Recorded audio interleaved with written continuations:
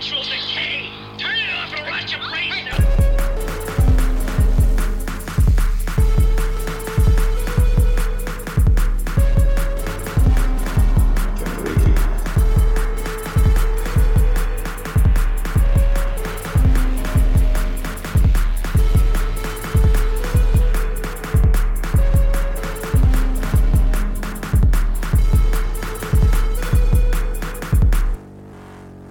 Hello, everybody. Welcome to Generation Loss, the show where we watch movies. My name is Bryn, and that's Jeremy. It sounds like even less. Like, I know that it's already, like, not a premise for a show. No. But the more and more we say it and, like, the less enthusiastic we sound about, like, it's the show where we watch movies. It just sounds That's the joke. more and more ridiculous that that's the show. I feel We like watch movies. I feel like there is a premise to the show, but we haven't we're both pretty bad at marketing ourselves. Yeah. We could we haven't really nailed it. We could invent a cool sounding thing, but we don't care. Yeah. It's what if movies were bad? What if movies were good, but only sometimes? See, we can't really do that. That doesn't work. No, it doesn't really work. But I think it's a fun show, and I enjoy doing the show. So I hope you're enjoying listening to the show. I'm always genuinely surprised how many people listen to this show. I know. for again having no premise at all. It's Except shocking how well we've done. being the show where we watch movies. I mean, that's just enough for some people. It's just enough, I guess. Yeah, I don't know if people watch the movies too. Definitely some people do, like in our new Discord, which I am not just plugging. But we Yeah, have because you a can't get in anyway unless you're a patron. That's right. Or you also Them's the rules. Don't even try. Don't even try to crack me.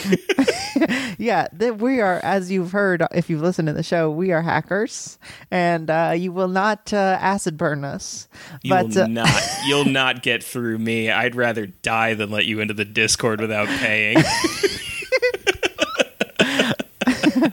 You could torture me for days and I wouldn't give you anything. I would never give you an invite, ever. Don't DM me. My DMs aren't open. They are full. They were open, but they filled up like an answering machine in 1997. That's how it works. There's a limited amount of tape on which to hold DMs. Where people ask you, what's the name of that IRA book you're always talking about? And then it's full, so I let it get full so I don't have to answer. Remember that move? when you had like a voicemail, like people would actually leave voicemails on your phone, and then you'd be like, that's full up. Instead of just disabling it. I still, the phone still has voicemail on it, and I'm pretty sure that mine is full. I never get voicemails anymore, so I have to assume that's why. So you do the move. I guess I do the move.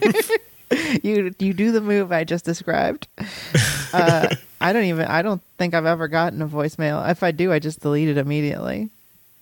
You've gotten a voicemail? What are you talking about? I mean, You've never gotten a voicemail? On this phone. Oh, fair enough. In my life when I had a fucking answering machine. I was right on the cusp of, I was in college, and the first 2 years I was in college, I had a literal tape answering machine.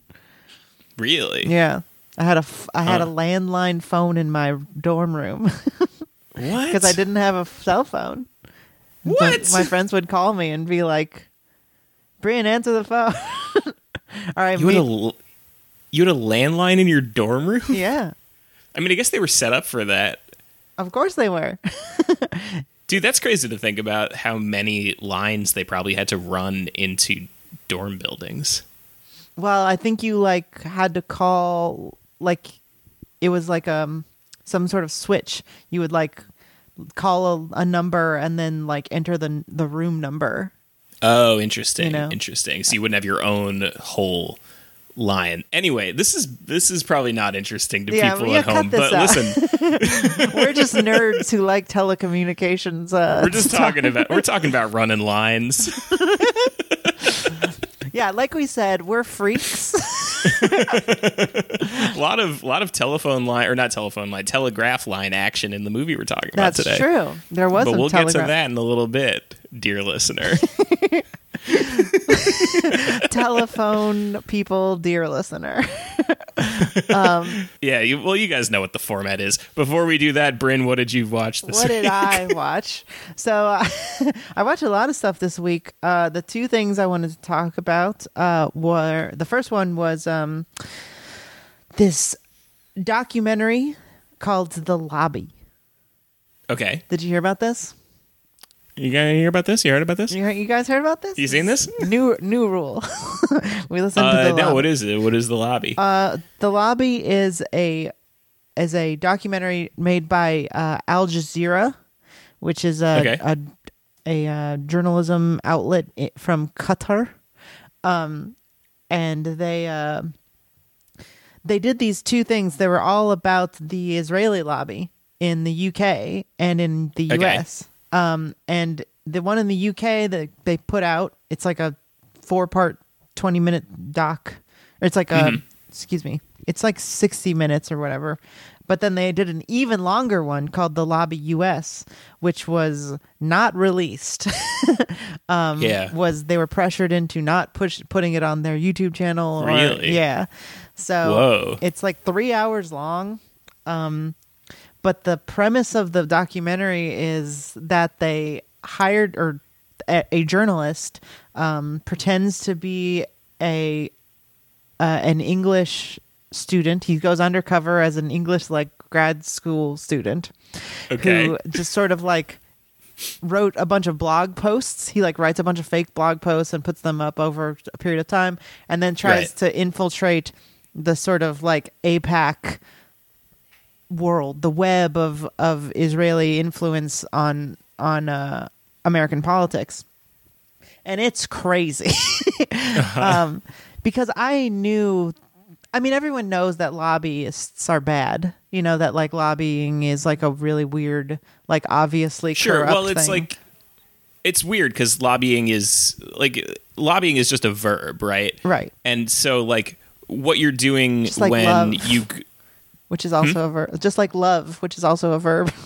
right, but it's like when you go with a Black Lives Matter group to go talk to a congressman about abolishing the police in your state. What you're doing is lobbying, Right? And the idea of lobbyists, it's weird. I feel like part of the nefariety of these high power corporate lobbyists and national interest lobbyists, part of what they're doing is trying to make the whole word bad, Right. so that You're supposed to mean it's they're trying to make lobbying. I mean, they have successfully turned the term from requesting and talking to your political leaders to giving people bribes.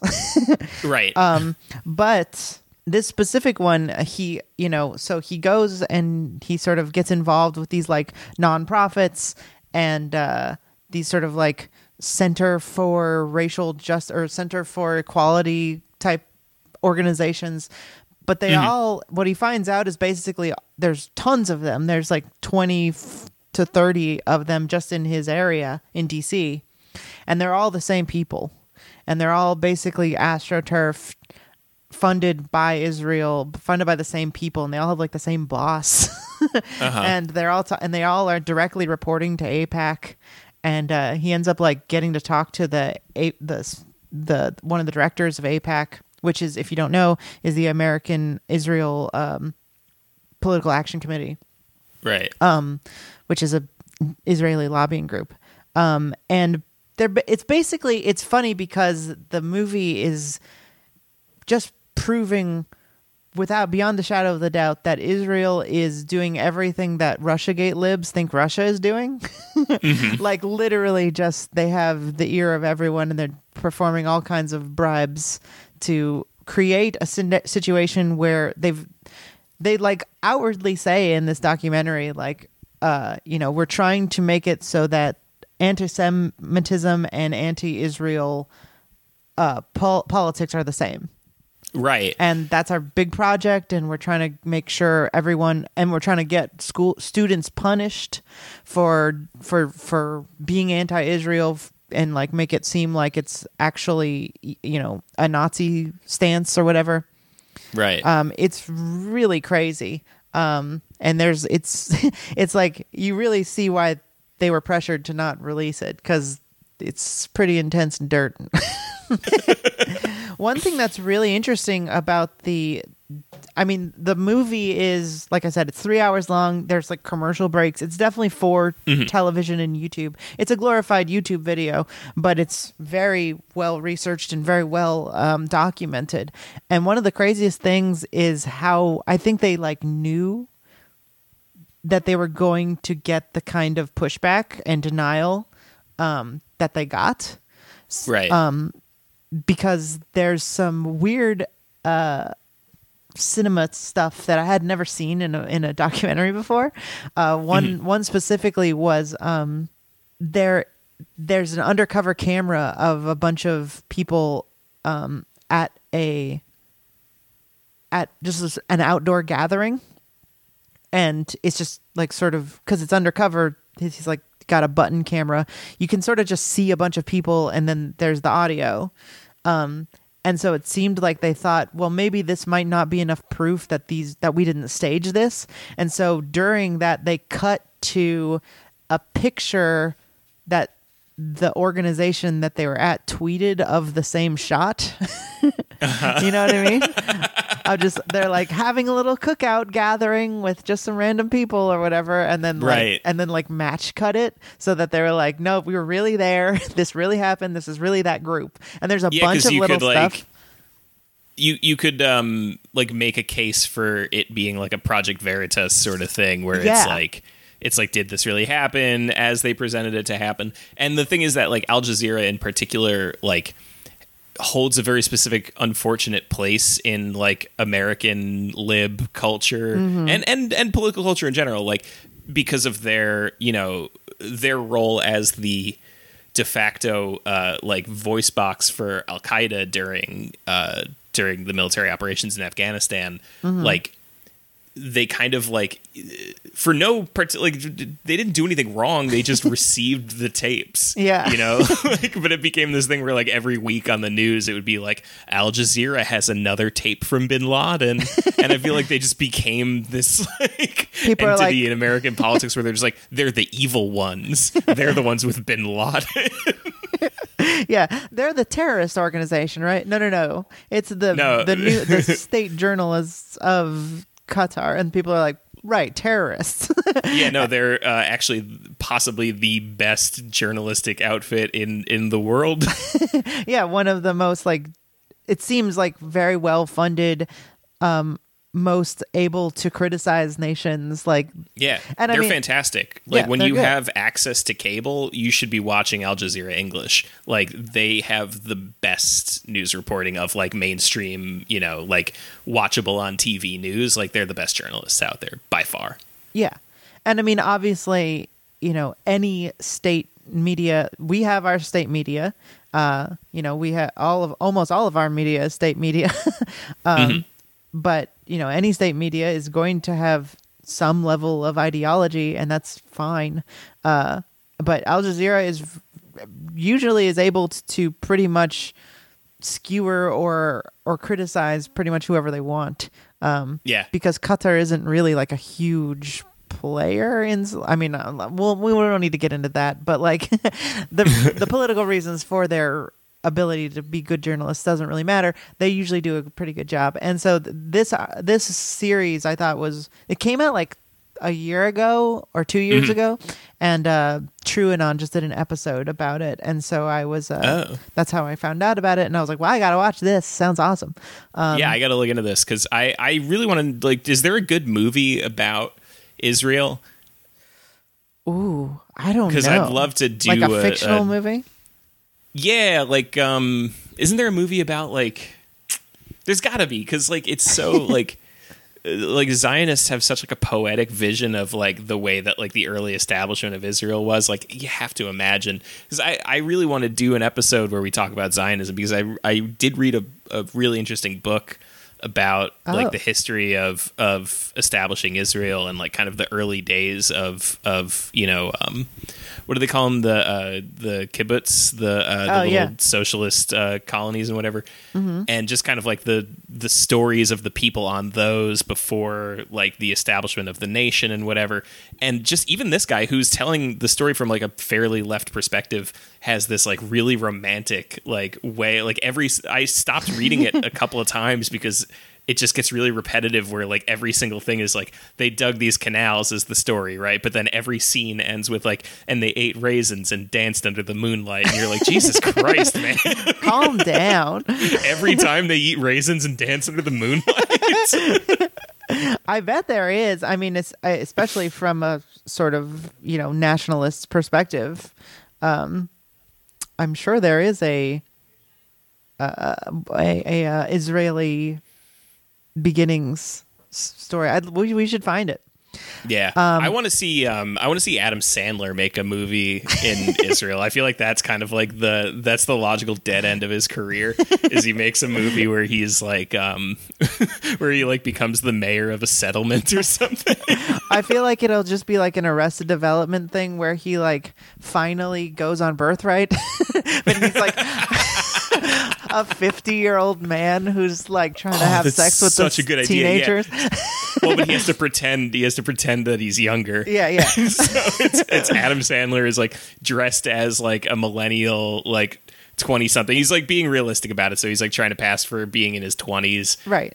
He's like, I went to Europe instead on accident, and then now I'm here. He's finally going on Birthright.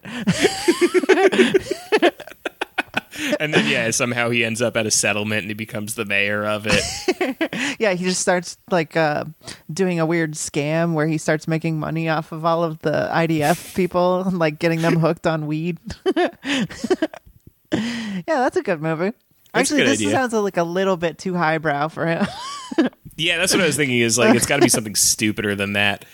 Like obviously he's an ad exec in real life, because he always is in his movies.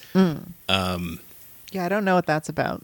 It just he needs an excuse to be rich. Oh, because the whole point of his movies is to get free stuff and whatever. And so like if you have like a plot relevant reason why your character has like a nice car, then like you can get that sponsorship deal for like the nice car company. Yeah, you get to have a nice car. You get to go to Hawaii. Yeah, exactly. Who doesn't like to go to Hawaii? So it's always just like he writes it in somehow that he's like super rich for some reason. Yeah, all ad execs are so rich. Probably. I mean, like execs. Yeah, sure. I guess that's true. Yeah, execs. If you're at an ad agency that's like big enough to have like someone who's an exec, yeah, sure. To be the Don Draper.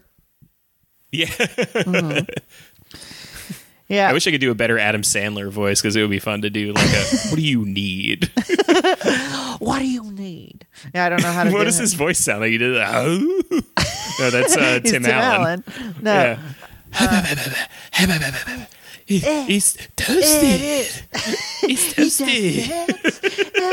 I feel like I'm just doing like a racist voice.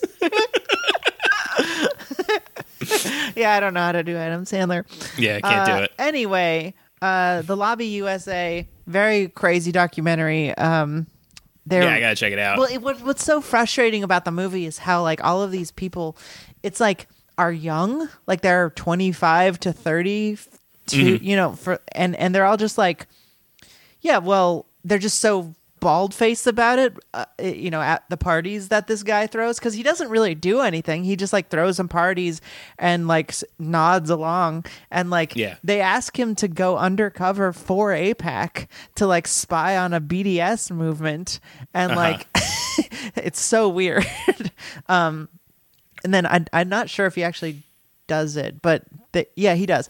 But it's crazy. So he becomes like a double agent, and then he's like spying on this BDS movement. But all these people are just so blatant about like, well, yeah, it's not actually anti-Semitism, but we want to keep Israeli power. Like they just like totally give the game away. Like, I would expect these people to be true believers, and they just aren't. Like, no one is. Like, they're all just these absolute craven, slimy shitheads who are like, this is my career and I get to work for AIPAC. Like, I'm going to make a shit ton of money and I live in DC. They're the worst people. So part of it is like the idea of like preserving Israel, like it like the idea of the anti-Semitism thing is like kind of secondary to preserving Israel because like it's tied up so much in like the idea of safety. It's like looking like if you look back at this like history, like in this, like this is all from this book I read basically, but like essentially like so much of like the psychology of Zionism is like centered around this idea of safety because of like the pogroms that were happening in Europe and like, you know, Jews being driven out of like country after country after country. And like, so to them, like Israel, like it is like when people are anti-Israel, they like perceive it as like you're anti like my life. Like it's not even about like a racial hatred as much as it is about like literally you're killing me right now. Yeah, and and it's twisted and psychotic, but it's like I could see how somebody could justify to themselves like using psychological trickery like that to be like, I don't know.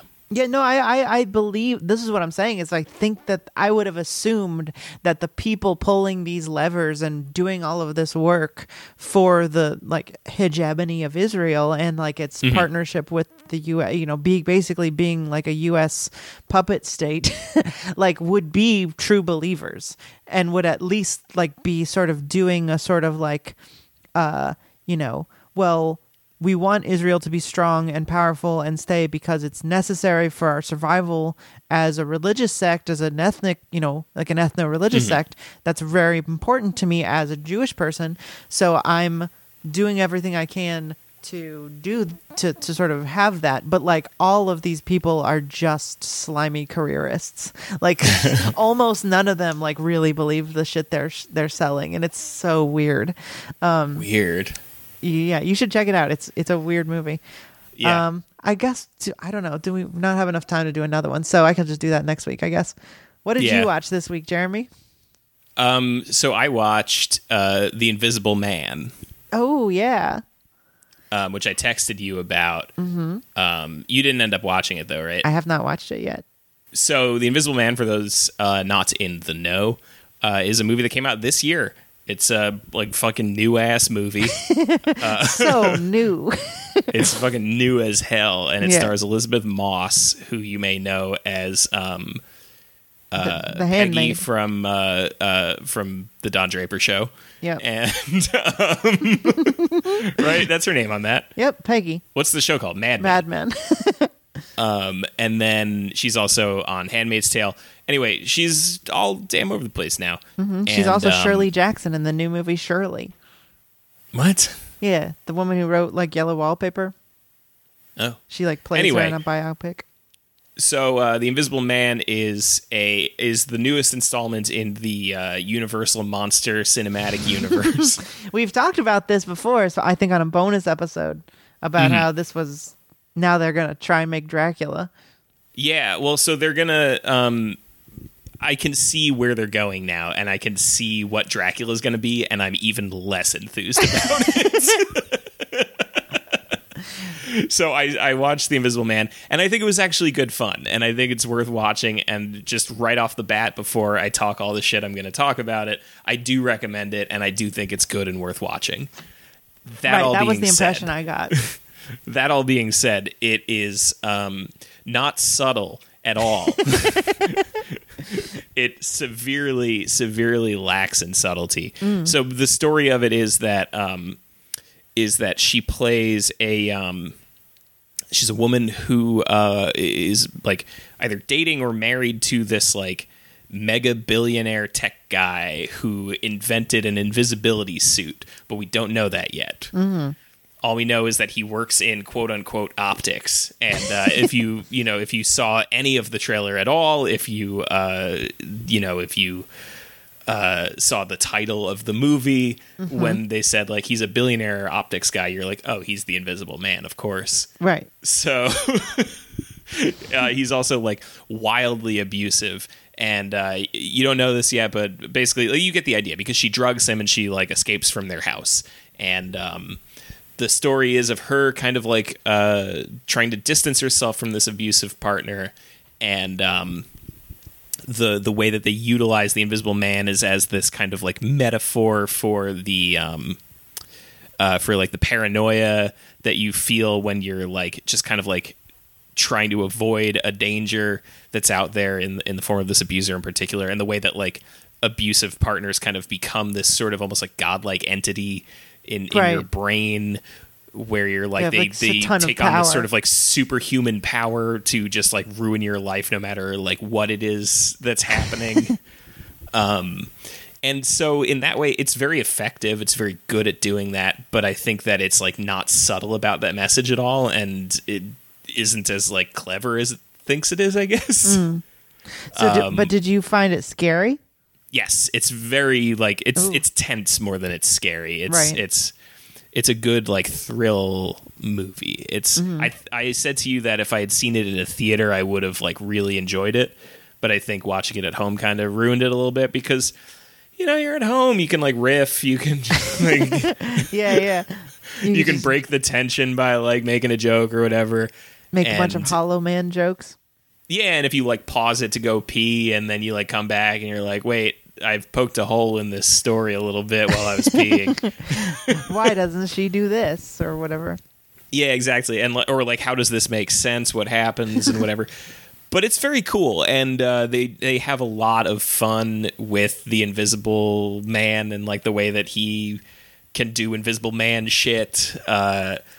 They're like, for the first half, they're very sparse with like even letting you know that there is an Invisible Man. Really? Like, there's gonna be, because it's called The Invisible Man and you saw the trailer, and like it would be a weird movie if it never was a guy. But it's like it's sort of, the movie is trying to let you in on the game that she's like, maybe everyone thinks she's crazy. Exactly. Well, they always do. For like most of the movie, they think she's crazy. Right. But for the first half, like, this is where it's like most effective as like metaphor, is because you don't see the guy and you don't know what's happening, and all you really get is that like she hears a creak at night and she's like, huh, he's here. And everyone's like, he's not here, but we understand, you've been through so much, It's okay, he's but then not about here. like halfway through, like, it's revealed that like there is really somebody or something. Because and this is, I think, where it starts to lose it a little bit, because like the more you show the Invisible Man stuff, the sillier it is, I guess. Like you can only show her getting like picked up and thrown by the Invisible Man so many times before you're like, this looks funny. That's true. I never would have thought of that, but you're right. I mean, like, if he's gonna kill her, why wouldn't he just kill her? Like, what is his end game? Well, he's terrorizing her, right? It's the abuse angle. It's like he wants to like foster this godlike, stature in her life. And the thing that I found kind of upsetting about it a little bit is that like it didn't seem like it's definitely critical of that of that like mentality, but I think that if you were an abuser and you were watching this, you'd be like, sick. You'd get a lot of ideas from the Invisible Man. You'd get ideas from it, but more so than that, you'd be inspired. You'd be like, yeah, he is God in her life. And then at the end, she like kills him, but she is only able to kill him because she has the Invisible Man suit. And so to you at home, you being the abuser in this scenario, you're watching it, you're like, well, my partner does not have the Invisible Man costume. Lucky me. Okay, I will never be stopped. Like, and it really like plays up how important he is to her and how like much he weighs in on her life. And like, again, you as like a reasonable person at home, you're watching and you're like, holy shit, like he's just ruining her life and it sucks. But if you got off on that, you'd be like, look at how much he's ruining her life. It's rules. Yeah, fuck that bitch. I hate that lady. Yeah. So what's like the ending metaphor, I guess? Like, it's like if she takes the suit, then what is it like trying to say? Like you need to take the abuser's power control away? Or whatever. I don't know. It kind of gets mixed up at the end, and I think that the ending kind of is the weakest point, because it's like, just why was there a second suit? Like, how did this work? Like, What was he gonna do? Is he gonna sell it to the military or? yeah, well, I think initially, yeah, it's like military tech or whatever. The suit, very cool though. Yeah? Gotta say, the suit is the coolest part, because it's like, it's not some like dumb bullshit like a Harry Potter invisibility cloak. There's nothing that's like left to magic and whatever. Like, it looks like what you'd imagine like something that makes people invisible would look like. It's like a fucking wetsuit that's like covered in little like lenses. Yeah, And yeah. it like, when she like activates it, you see like the lenses are like all focusing at once and shit, and it's like really cool. That's nice. But it is fun. It just doesn't always work, I guess. I think it's very fun. And I think, again, if I'd seen it in a theater, I would have really enjoyed it. I think just giving it too much air to breathe is a problem. Do you think it would be fun for somebody who's like been through, like, would it be kind of traumatic, or is it like not that good? Do you know what I mean? Like, if I mean, I wouldn't be able to really answer that, I guess, in any meaningful way. But I think it's Sure. like, I think that part of the problem and part of what fosters this idea that I was saying before about like abusers kind of getting off on it is that like you don't spend much time with the abuser character. right. Like, he's in it for like a second at the beginning, then he's the invisible man for the whole movie, and then right at the end he's a regular guy again. And so you really only get a few minutes of him. There's no like flashbacks of him. You don't really see him very much. And so part of the problem is that you don't see enough of him for an abuser to look at this and be like, look at how craven he is. Look at how fucked up his life is. Like, he's not getting anything out of being horrible. Like, if anything, it's like damaging him even more. Maybe I should rethink this mentality I have, like, there's none of that. And then you, as being on the other end of it, you don't get that sort of like, mountain goats up the wolves sort of like catharsis at the end when he dies, because you don't know enough about him for it to be like, fuck yeah, like, she got him, Yeah, yeah. Like, you get the fuck yeah, she got him in the same way that you do in like Die Hard or whatever. Like, when the bad guy dies, you're like, that's the antagonist, and you got him. You got him. You win. Yeah, I've never read that John Darnell book. But I now it kind of makes me want to. Yeah, so they do. But one thing I think is interesting is that they were able to look at a property they had and be like, well, what's scary about an invisible man? And Right. land on something that would actually be tense and scary. And they did something new with it, and they like used it in a way that's not just like, you can't see him, isn't that scary? It's like, Yeah. it's definitely smarter than the average, one of these types of properties. But I don't think that it's as smart as like something like Get Out, for example, would be kind of like another major horror / like thriller movie that has like a social or political message to it. Like, it's not operating on that level at all. Right. It's just sort of a metaphor that works as a horror movie for a little while. Yeah, I think that if you look at it in the same way that you'd look at like Dawn of the Dead, you'd kind of be like, all right, cool. It's like kind of a metaphor for this thing, but mostly it's a horror movie. Right. I think if they kind of let it be that and like took the foot off the gas a little bit in terms of like trying to drive home this idea that like this is about abuse, I think that it would have been more effective. And then why do you say that like you see what they're trying to do with Dracula? Oh, because I can totally see how it's going to be like feminist male response to like the Marvel Cinematic Universe. Okay. Where now what it's going to be is it's going to be like cool action thrillers that have sort of a like feminist angle to them, but the fellas can like it too because it's got like guns and action and stuff. And so Dracula is going to be probably also going to be about abuse, honestly. Yeah. Dracula's going to be like an abusive partner who like and the metaphor, instead of being about how they're like around every corner and able to exert control over your life, this is going to be about how they like drain you of your essence and like take everything from you as they go. Oh no. And then Frankenstein, when they make Frankenstein, is going to be about how, like, in an abuse scenario, you kind of like create a monster in a way. It's a monster of your own design that's made up of the worst parts of everyone who's ever hurt you. You know, it has the head of your father and the arms of the bully from school and the brain of that doctor who didn't believe you when you said you had the flu. Yeah. And then the Wolfman will just be a cop. The Wolfman is just the Wolfman. They don't do anything new with the Wolfman. He's just somebody's husband. Yeah. Like every once in a while, he gets a little drink in him and he goes crazy and turns into a fucking Oh yeah, wolf. you're right. Yeah, okay. So that's that one. Who else is in the universe? The creature from the Black Lagoon. Okay, so the Black Lagoon is. So what is a lagoon? It's like a bay, I right? think it's just I don't really know. Yeah, what I'm makes not- it a lagoon? I'm not into. Don't look this up. I'm looking at it. You can't stop me. No topography discussion. But I think What is a lagoon? I'm looking it up. I think it's Shallow body of water separated Okay. from a larger body of water by barrier islands or reefs. Okay, this helps in no way.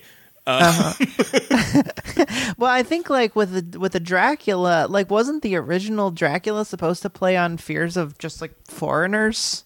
Yeah, I think so. It's like kind of a am reactionary book. I'm not like super up to speed on the Dracula thing, really. But It would be funny if they just did that. If they're just like be racist. yeah, Dracula is like Russian. Yeah. Oh, it's a And he's- Russiagate movie. Yeah, and he spreads disinformation via his fangs. Yeah. Don't let him bite you with the fake news. The bots. He turns into a bot.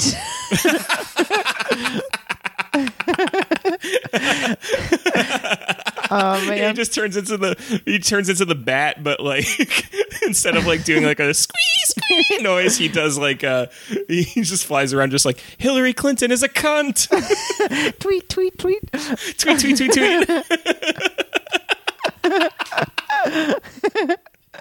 Oh yeah. That's what it's gonna be. Yeah. All right. Well, we've cracked that one. Let's get into the general. All right.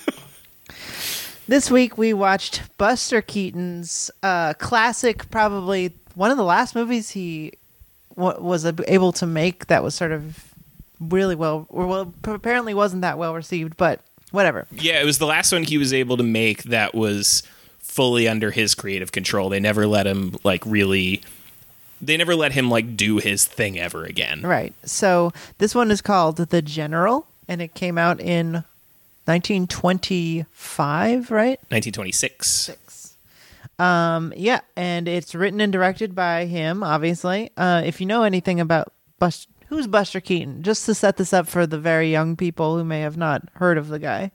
Yeah, if you hadn't been born in the 1920s like us. Yeah, we are 100 when- years old.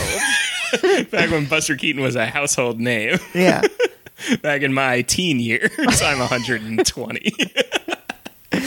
Yeah. No, Buster Keaton is a silent film star, and he was like he's one of the earliest auteurs, really, of film. You know, he had Especially of American film, yeah. especially American film.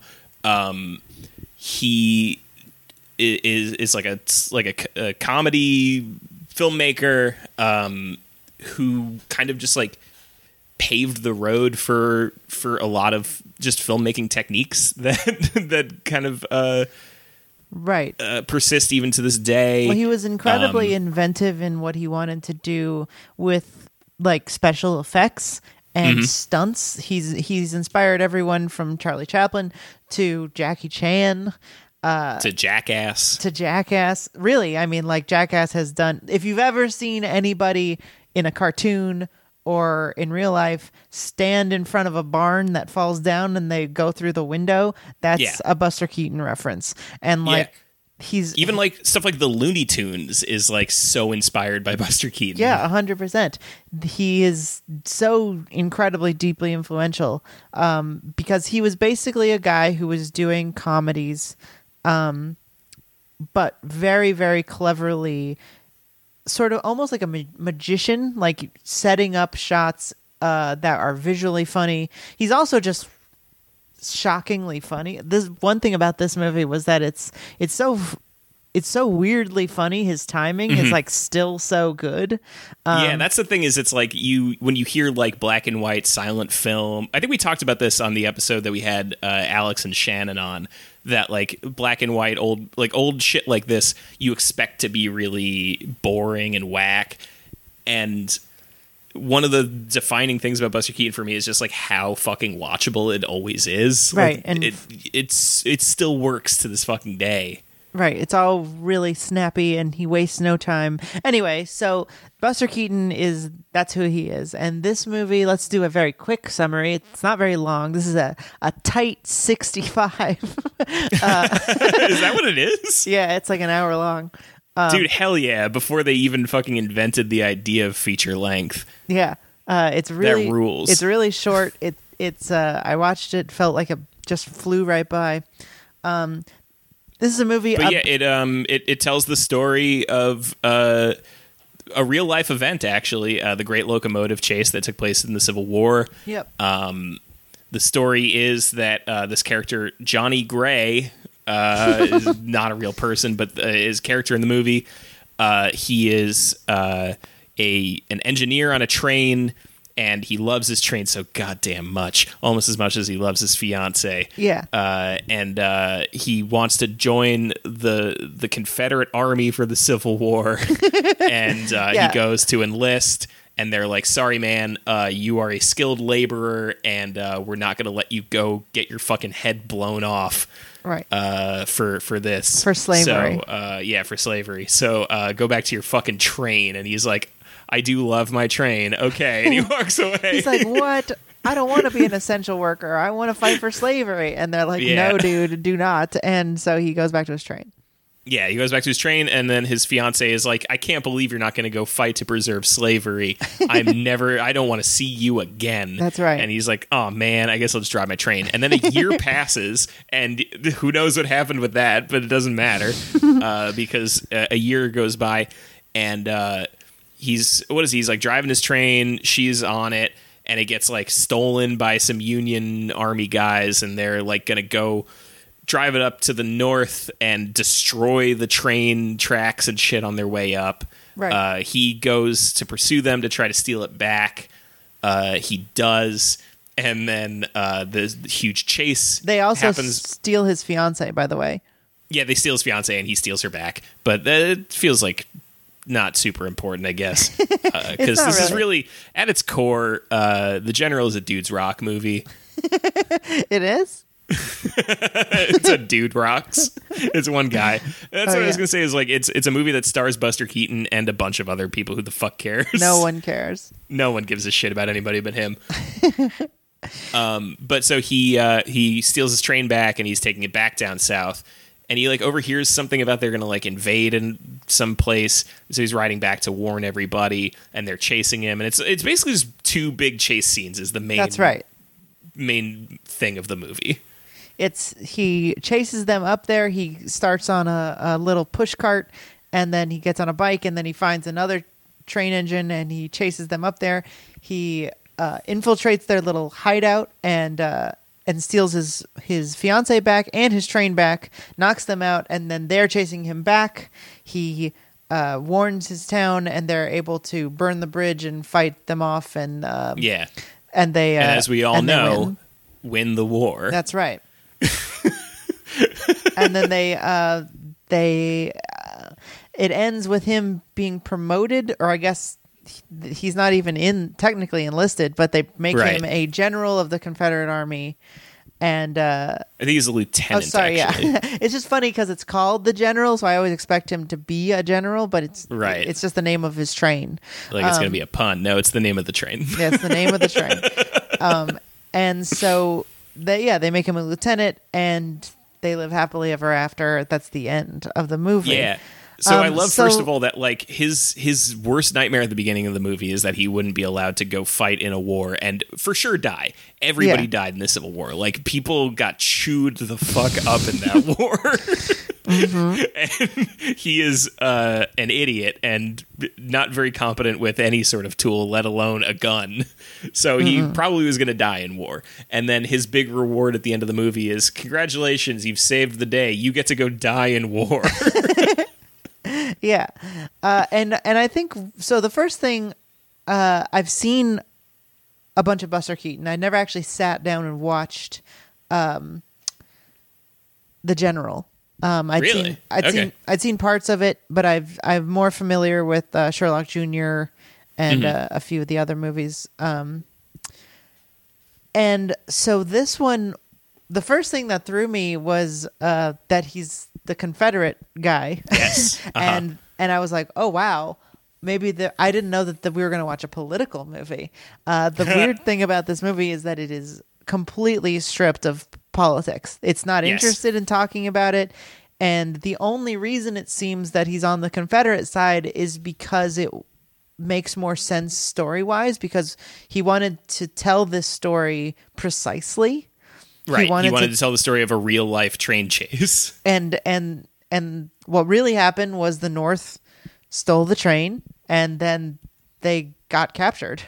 Yeah, they got their shit wrecked. And so it seemed like it wouldn't have made sense. From what I can tell, the only reason that he's on the South side is because it wouldn't have made sense for him to lose. Like, for the movie. Like, he just wanted, or it wouldn't have made sense to have been told from the perspective of the people. Like, it doesn't make sense. Yeah, because then you're like, oh, we're gonna go fuck them up and then lose. And it would basically be a movie where Buster Keaton is like, I'm gonna go steal a train, and then like gets killed.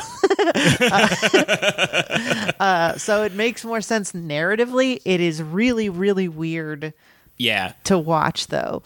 Well, the other thing is that it's a time period where he says specifically, like, he chose to do it this way. Also, he could have just rewritten the story so that he could have, that it happened the other way around.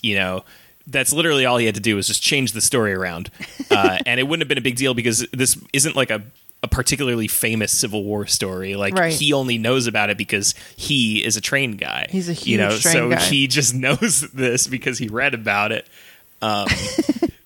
So it's not like people would have been like that appalled if he had changed it, but what they would have been appalled by was the idea of a Union protagonist. He specifically says, like, he chose to make the Confederacy the good guys in this because he didn't think a general audience would accept a Union good guy, because this is a time period, it's the 1920s. This is when, like, the Civil War is like pretty far in the rear view by now. It's like 60 years later or something like that. Well, I just wanted to point out while I was watching this movie is that we are in the 20s now, and the civil rights movement happened in the 60s. So it's like we're exactly as far away from the civil rights movement as he was away from the Civil War. Right. So it's and how weird would it be, if like if there was a movie now where like it was the story of like the MLK Panthers marches and you're like being told from this perspective of like a cop with a fire hose, and you're like cheering him on as he like hoses down like right. It'd be terrible. Or and just like killing Black Panthers or whatever. Right. Like it's pretty bad. It's bad, yeah. But it's like, so the time period is interesting because it's like, it's the way I've heard it described historically is that after the war, the people in the North kind of just like forget about the Civil War, because like to them it's just like, yeah, we won, we preserved the country, now we have the Industrial Revolution to think about, we have all these immigrant groups to think about, we have like impending World War I to think about, and the South is like utterly wrecked by the war, and they have nothing to hang on to because they didn't win, and they got utterly humiliated. And so to them, they're like, they start like deifying all these Confederate generals, because they're like, what else are we going to do? Yeah. Like, we need something to hold on to, because otherwise we have to look at what horrible losers we are. And so they start like the KKK, and they start this what was the term, there's like a term for this ideology, it's like the great cause or something like that, lost cause. Yeah, lost cause. Yeah, so it's the lost cause ideology, right? And it's these people who think like we were good, but it was just the industrial might of the North that we lost to. Like we were fucking smart military boys. We Right. could have won this. Anyway, the point is that like the mentality becomes like the only people who even still think about the Civil War are people in the South. And then in the 1920s, you're at the point where like the last of the Civil War veterans are like dying, you know? They're all old as shit and dying. And so it becomes even more important to these people to start like really like honor my grandfather. Like my grandpa was such a great fucking guy. He fought for the South and like our beautiful fucking Southern land, and he like it meant everything to him. And so now we really fucking care. And so like the environment in which Buster Keaton is making this movie is one in which the only people who give a shit about the Civil War really give a shit about the Civil War.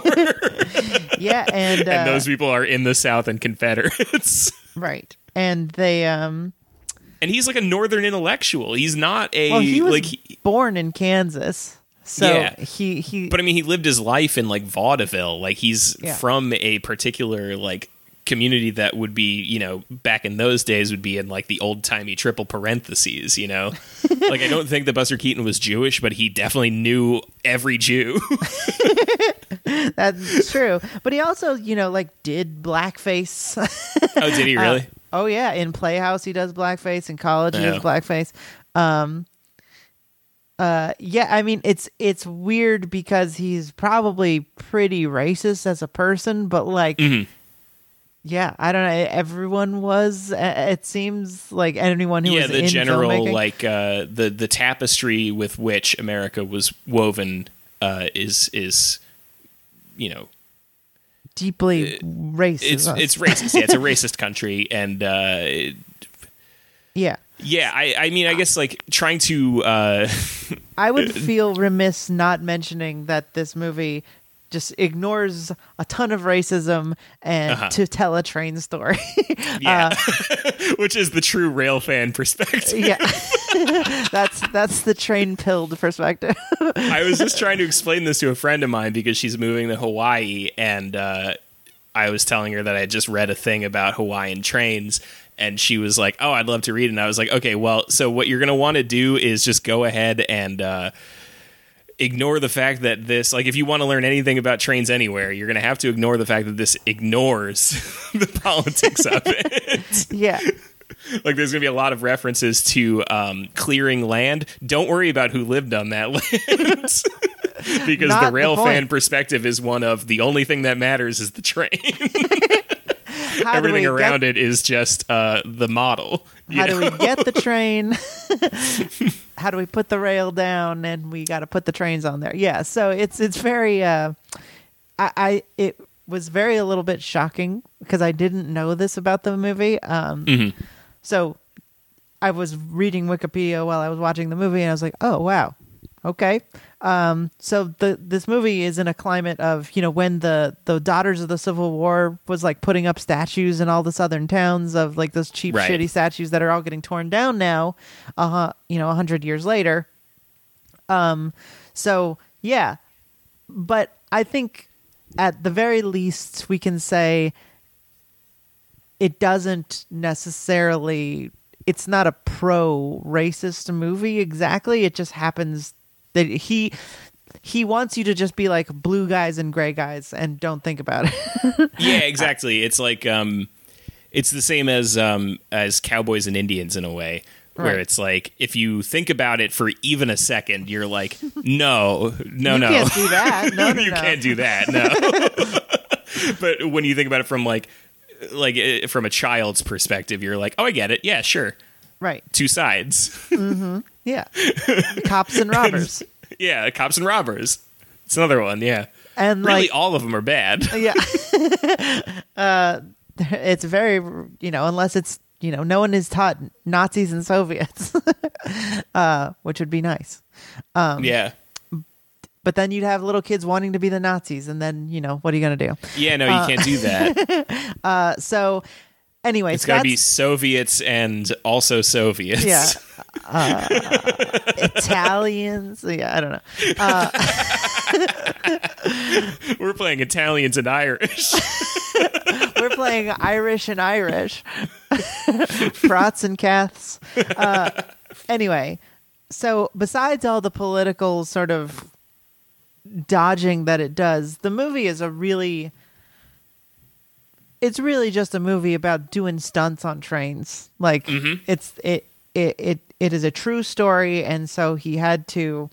But the thing is that in the true story, the Confederate soldiers got on the train and were a battalion, and like went and chased down and had a fight, right? Right. And then they like murder all these people. They like execute them for treason and shit. Right, exactly. But which would not fly in a Buster Keaton movie. It's got to be a lighthearted, fun rom. This is a family action movie where Buster Keaton alone, who is, if you don't know, a skinny sort of weird looking guy who has a huge nose and a very gaunt face and never smiles, which is very funny. He never makes any face. He has a very specific, just like the emoji that has the flat mouth. Yeah. He just looks like that all the time. Yeah.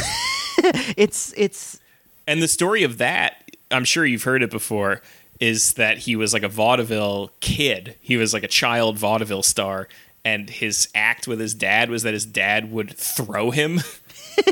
The whole thing was that like the act is like it's a father and son routine, and like the son disobeys the father, and the father just throws him through shit. Like he throws him into like the orchestra pit, he throws him against the wall and whatever. And I guess he just like had fun doing it, and he would laugh, and then the people in the audience would be like, "Oh, there's no danger here," and so that he stopped laughing, so that they would be like, "Oh my god, that father's beating his child. That's so funny." So weird. So he kind of like kept this thing which got him the nickname the Great Stone Face. Dude, entertainment back then, it's why I watched a thing about and people should check this out, by the way. This is just a quick recommendation, is the YouTube series Defunct Land. Oh yeah, hell yeah. Really Defunct cool Land stuff. Is incredible. Did you watch the Coney Island one? They just did a Coney Island one. I haven't got around to it yet, but I've seen almost all of their episodes. It was an interesting thing to like to have watched right before watching this, to have that perspective on like old timey entertainment, because like back in the day, it's like what was fun to people was like we go to this amusement park in Coney Island, and like a little person has like a cricket bat, and they like hit my wife on the ass, and I'm just like, hey, don't you dare dishonor my wife. This is so funny. Like that's what your entertainment was somebody like hits your wife with a bat, and you're just like, hey, don't do that, you little person. Yeah. They had like a ride that was like it was like a horse race thing, and everybody went on it because like women's dresses would like fly up, and they'd be like, don't anybody look. But then they wanted you to. Yeah, it was all like this weird like denial of things that you thought were terrible, but like everyone secretly liked it. You had to pretend that you didn't like it. It was a thing where entertainment was just doing the things that were socially impolite, but everyone secretly loved to do. Right, like beating your kid.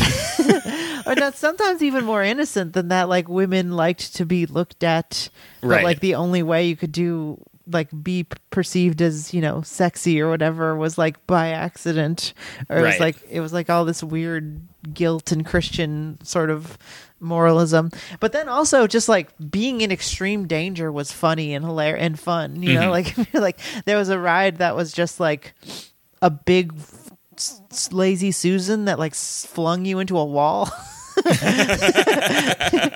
People would just like go in 3-piece suits and huge dresses and be like, wee. Damn, that rules. So but this kind of relates to Buster Keaton too, because like part of his whole thing, so we've talked a little bit about like his legacy as a filmmaker and like kind of as a comedy writer and whatever. Like part of his legacy also is as a stuntman, because and this relates to something we talked about last week about Brad Neely, and what was cool about that is that part of Buster Keaton's whole theory of filmmaking is that like it's not funny unless you really do it. Right. And so everything in this movie, as unbelievable as it is, every single thing in this movie is real. Everything is real. Like, he doesn't fake anything.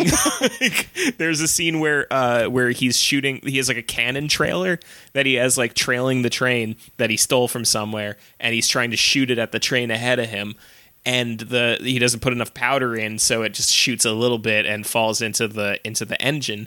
That's a real cannon. That's not really? like a fake. Yeah, it's not even like a fake cannon he made to shoot wrong. He had a real cannon that he really put not enough gunpowder into. I don't know what cannons are like. I just assumed it was like a fake one because it looks so silly. It's like a big fat one. But yeah, I mean, that makes sense. I mean, that's his whole thing. He just does shit for real. Yeah. As I feel like there's a certain sense like he didn't want to like trick his audience, or like he didn't want to. You're right. It wouldn't be funny if he didn't really do it, because like what is the joke? But there's so much stuff in this that I just didn't know about trains. Mm-hmm. Like I was like watching the movie, I was like, are trains just basically like as like they treat trains as versatile as cars? Mm-hmm. Like they just like back them up and then go real fast. It's like every time you see a train in an Old West movie, like they're like, okay, all aboard, and then they like go like takes a while to like get going. But in this one, they're just like, well, back and then go fast, and then they like slow down real quick. They brake real easy. Like, it's so weird. But they're it's definitely really like doing it's a speed thing, right? It's like you're trying to get it up to speed is why you hear the because they're going at like a traveling speed, whereas this is like a stunt speed. You know, like what they're doing is real, but it's only capable of happening because they're going fairly slow. Right. But one of the things is like this relies on you knowing a fair amount about like how trains work too. It kind of does, yeah. There's stuff that like you're like, why is it an obstacle that there's a twig in front of it? Like there's a part where like they pull down like a thin tree and they're like, stop the tree, we got to stop the train before we run over this small tree. Yeah, there's one insane thing that it helps to know that if they run over that, like the whole train could derail. Mm-hmm. But like there's one thing he does in this movie where there's like a railroad tie on the track. Mm-hmm. And the train is going, and he's sitting on the cow front catcher. He's on the front of the train, and then he throws another railroad tie at it, and it flips up out of the way like at the last second. And it's one of the most insane. It like clearly almost hits him in the face, and it's once you see it almost hit him in the face, it's so huge. He's like holding like what looks like a telephone pole, and then throwing it at another telephone pole. Yeah. And again, it's a real thing he's really doing on a real moving train. He's sitting on the front. He's sitting on the cow catcher of the train, which is not safe to do at all. Like if you get pulled under that thing, you get crushed by the whole train. You know. Yeah. If he gets the stunt wrong, if he doesn't get the railroad tie, it will derail the train and quite possibly land on top of him and kill him. Yeah. So like this is a wildly dangerous thing he's doing. The train's moving pretty slow, but it's still not slow enough for this to be like safe at all to do. Yeah.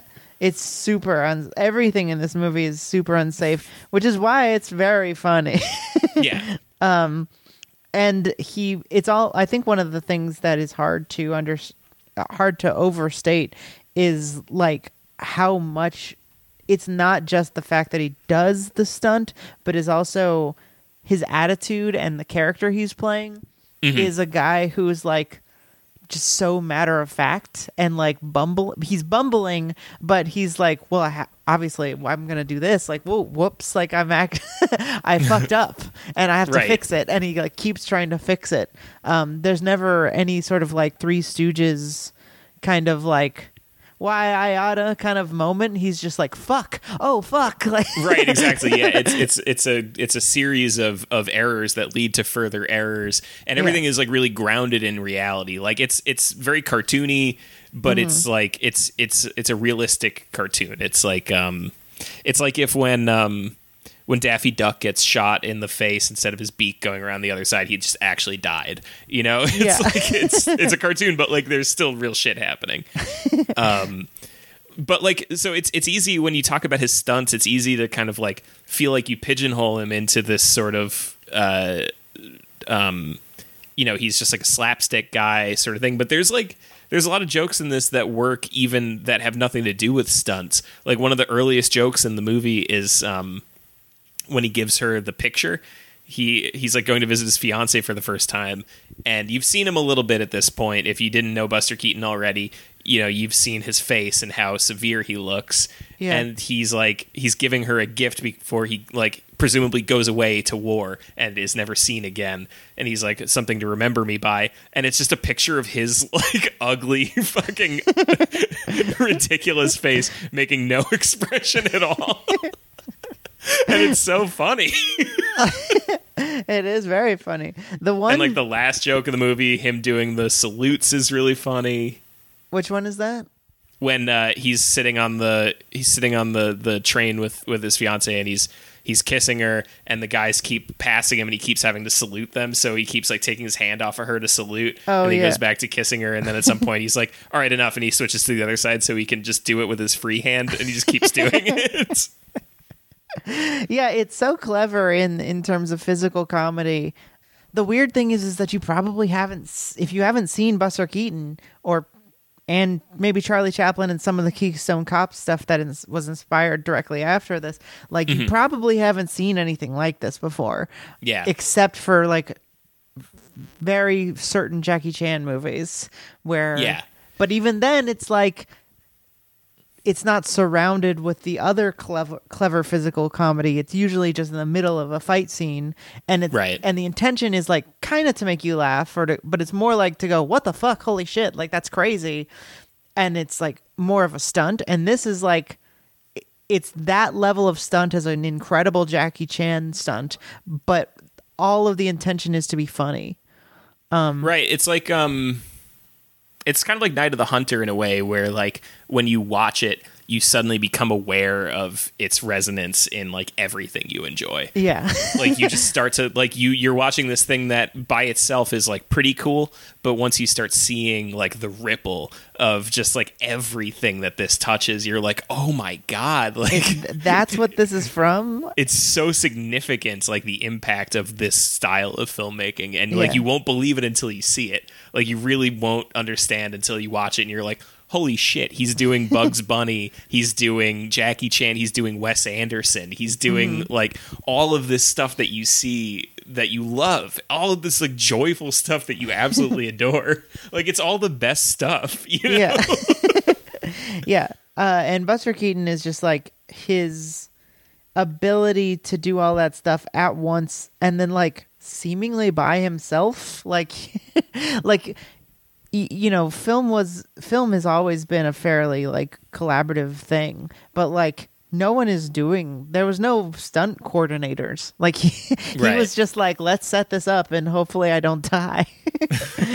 Like he had like some collaborators who he'd done vaudeville with and stuff, but like he was just, it's such a singular vision, all in the service of just like doing stuff he thought was cool. Yeah. It's really inspiring and really fun to watch. And I had a And- great time with it.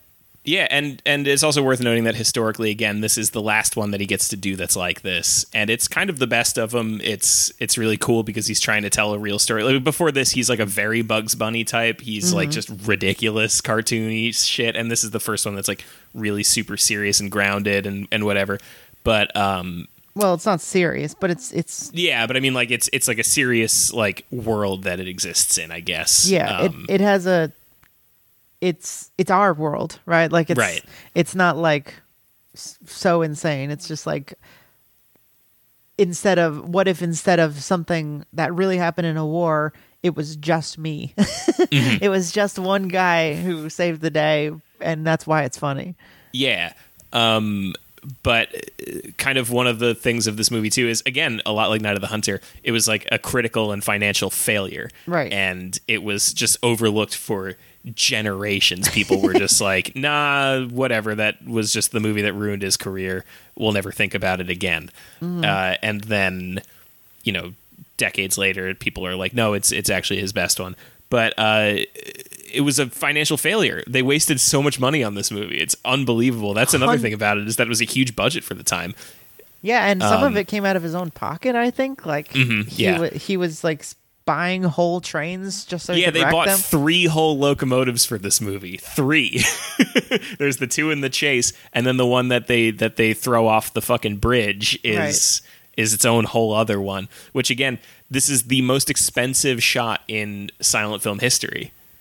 Oh yeah, I've train heard collapse. that. Yeah.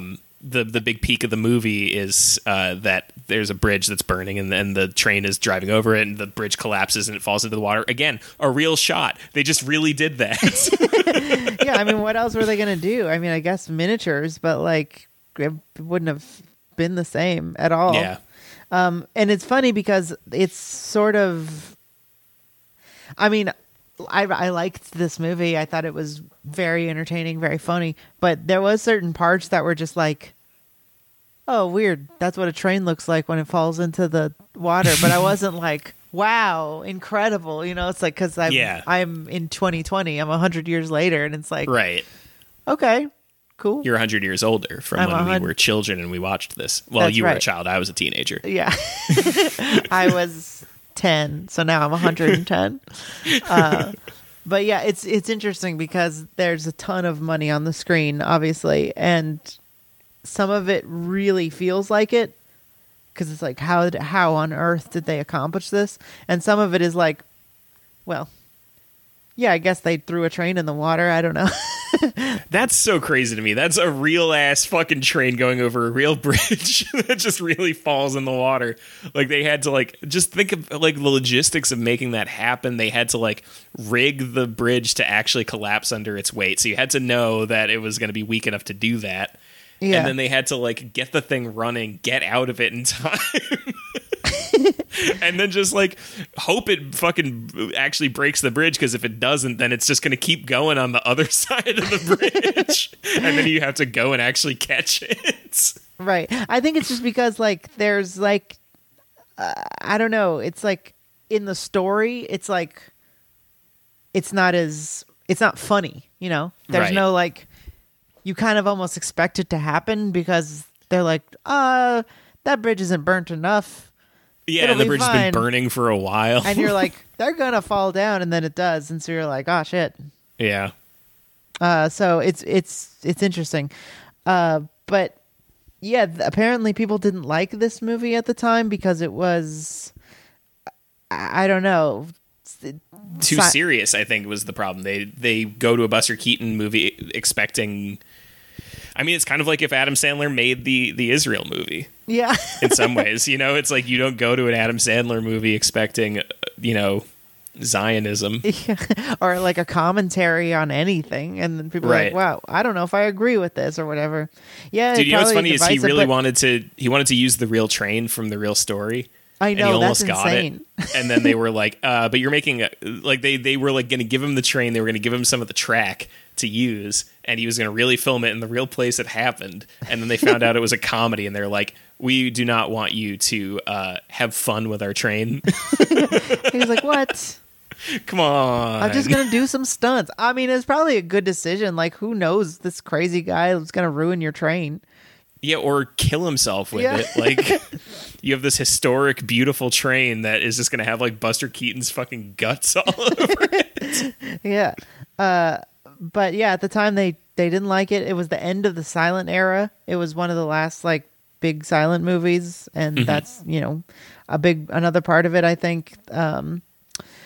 So it sort of was lost to time for a while, and he started to drink himself to death, and... he got divorced, institutionalized, and broke out of the straitjackets because Houdini taught him how.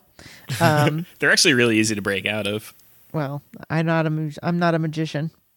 It's not even like it's just like a trick. It's like an easy thing to do. Well, that's what a magician does, and I don't know about those. My friend Griff taught me how to do it, and he told me, he's like, the trick is that you always say that you can do it in 15 seconds because it takes 10, and then you get the extra 5 to like build the moment.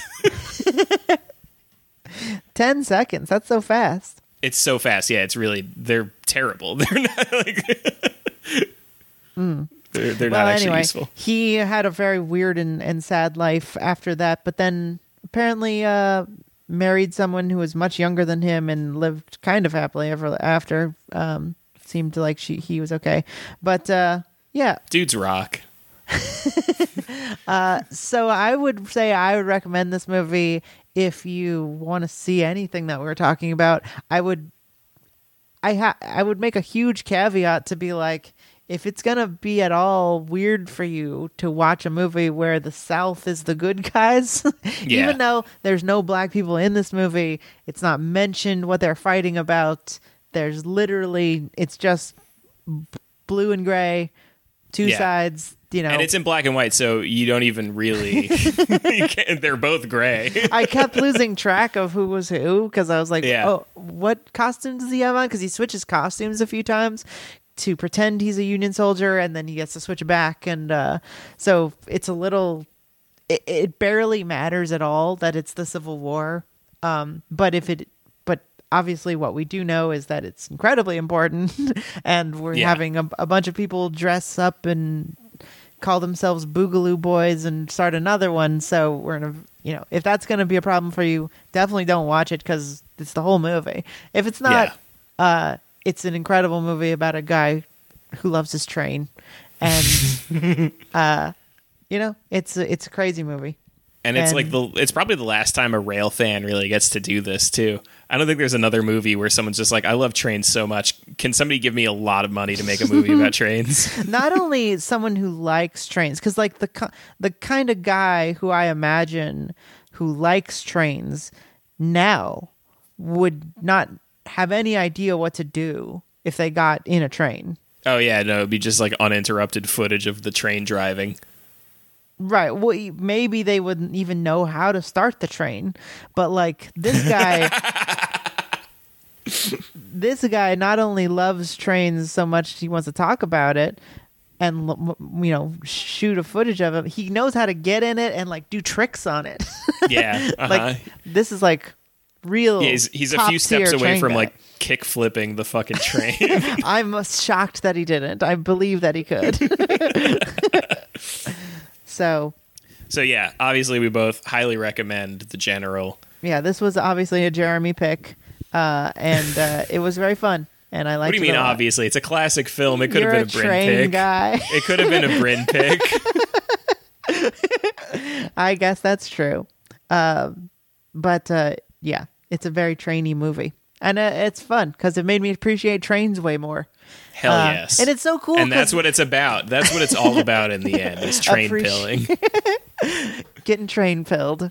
It's so interesting because I kept watching it being like, oh, they got to put the wood in there. And then there's like a part where they go by a water spout, like a huge water tower thing, and then they have to like put the water. There's a bunch of jokes with people getting wet. But when I realized like, oh, I guess that's a steam engine. So they got to have water somehow. And then there's a scene where he's got to like throw sand on the tracks to get a little bit of traction to get the wheels moving because otherwise there's no friction. Right. I couldn't tell if that was a joke at first. I was like, oh, is that what you do? And then it works. And I was like, I guess. Yeah. But it doesn't seem like he expects it to work because he goes back and gets more dirt and then it well, it's the drives same thing away. Like in the snow, like when you get stuck in the snow and you got to put some sand under your tire. Yeah, or cardboard or something. Yeah. But yeah, there's a ton of funny train jokes that I didn't necessarily always get because I don't know how trains work exactly. But it is very interesting to watch them drive around like cars and have a bunch of like fun stuff where they rip up tracks and do tricks and stuff. So lots of fun. Definitely check it out. Great movie. All right. We are very over time. Oh, yeah. So that's going to do it from us. Thank you for joining us for another week of Generation Loss. Or should I say, the Generation Loss. The Generation of Loss. Yeah, I'm Bryn. Follow me at Kinamatsugraphy. Follow Jeremy at Jeremy Thunder. Follow the show at Gen Loss Pod on Twitter. check out our Patreon at patreon.com/Generation Loss, where we have a bonus episode where we talk about the news. And this week we had a lot of fun stuff to talk about. Sometimes we just talk about our lives and movies and stuff, but this time we have a lot of news to talk about. So I'm excited for you to hear that. For example, Hyde from That 70s Show. Canceled. Yep. But so if you listen to that, you will get to hear bonus episodes and now a Discord, which is only for those people. So yeah, only for them. Don't ask me. Yeah, don't ask me. We won't. Oh, let and you also keep your eyes peeled, because coming very soon, some new stuff, some different new stuff. For example, Alex and I are working on another radio play like Serial, but also some City Skylines content coming from yours truly. Oh boy, this will be very exciting. Oh yeah. So keep your little eyes peeled, like little fucking what do you peel? Potatoes, like potatoes. little fucking potatoes. Yeah, you know it also has eyes? Potatoes. Yeah. Yeah, put little eyes in your eyes so you can see even more. And then peel them. Fucking peel them. Yeah. Gross. It's such a gross saying. All right, see you next time. All right, bye. Driving that train, pound cocaine. Casey Jones, you better watch your speed. Trouble ahead, trouble behind. And know that notion just crossed my mind.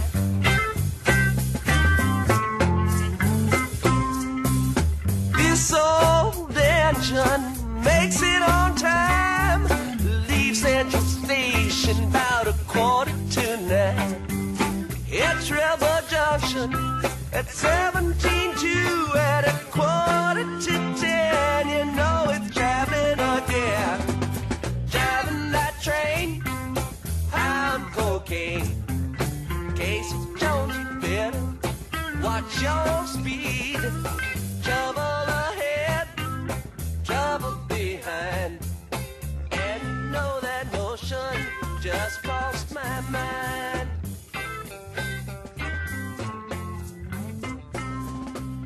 Trouble ahead, oh, lady in red. Take my advice, you'd be better off dead. Switchman sleeping train.